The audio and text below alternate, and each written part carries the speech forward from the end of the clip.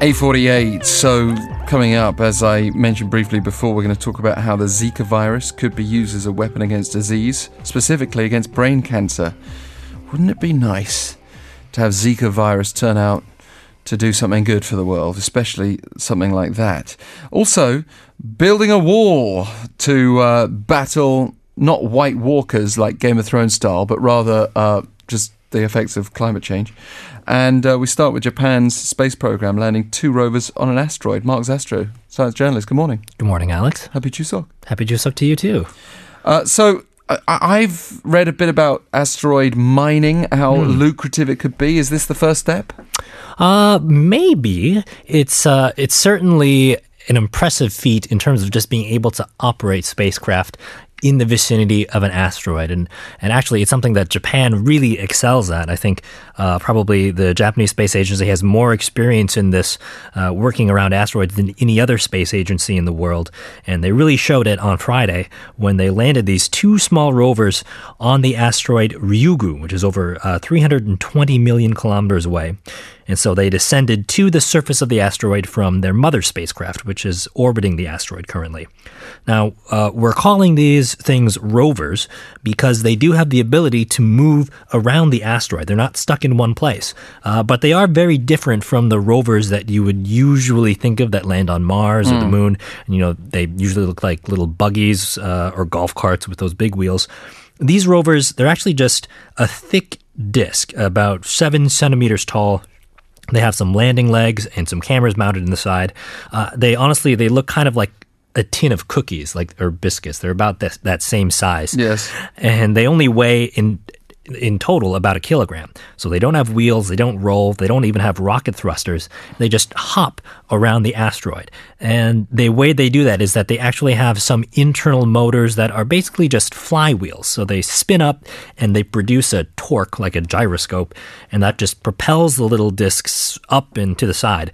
And then because, of course, gravity is so weak on an asteroid, it just sort of floats above the surface for a while and it gently comes back down somewhere else. So they don't have a lot of precise control, but they are able to move around, and they've sent back some pretty cool pictures of the asteroid as they're in mid-hop above it. Wow. But what do we really hope to learn from these 2 little rovers, if not, discovering incredible mineral resources and even precious gems? Right. Well, for now, the main goal for these rovers is to scout out the asteroid and prepare for the main part of their mothership's mission, which is called Hayabusa 2.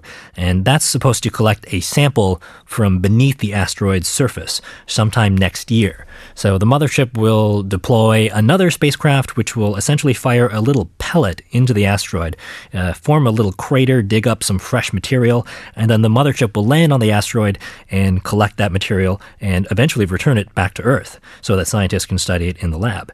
And so the rovers are supposed to find a good flat place where it can do that. And as the name Hayabusa 2 suggests, this is actually the second time Japan has tried to do something like this. The original Hayabusa mission was also trying to get at asteroid samples from beneath the surface of an asteroid, but they only managed to pick up some dust grains from the surface.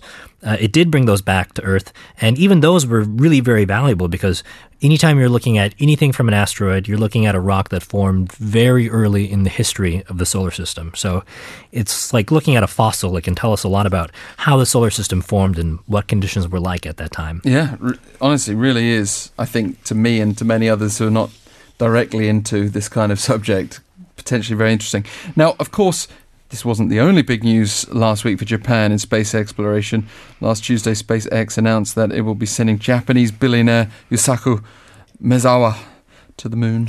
That's right. Of course, SpaceX had teased this announcement, not saying who it was for a while, but it turned out to be Maezawa, who purchased this ticket to be one of the first commercial passengers to fly around the moon when SpaceX starts flying its next generation rocket, about 5 years from now.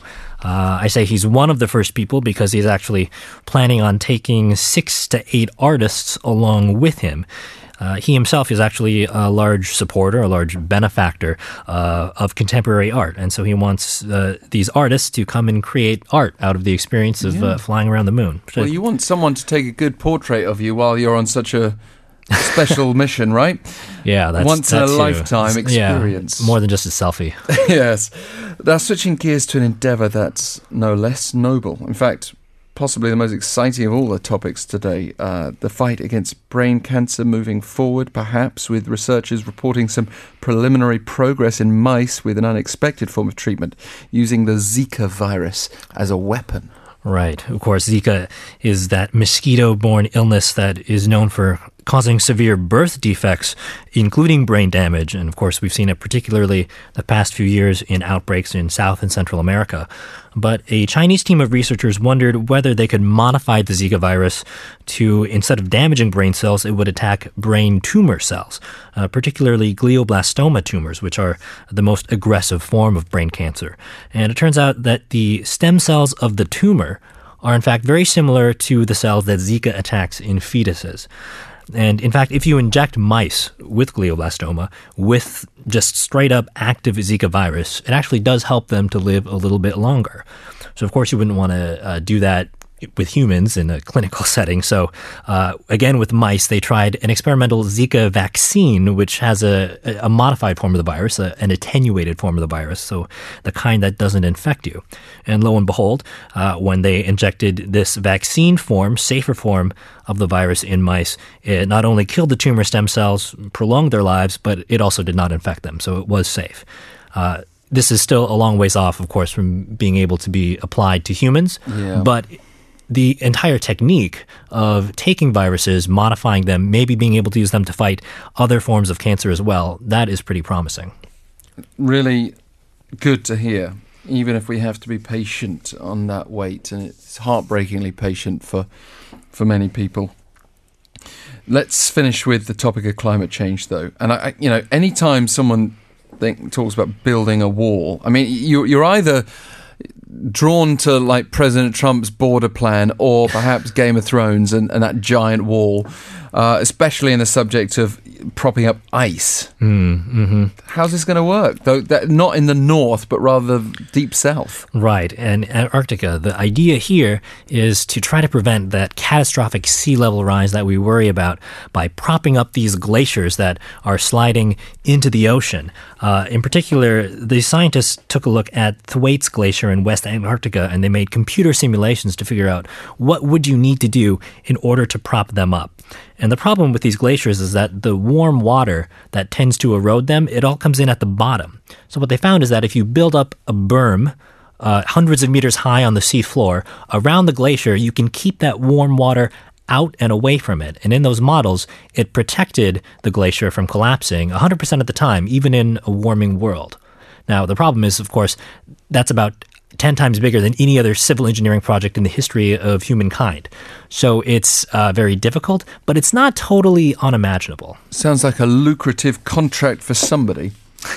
That's for sure. Thank you very much, Mark Zastrow, with our Science and Tech Roundup today. Thank you, Alex.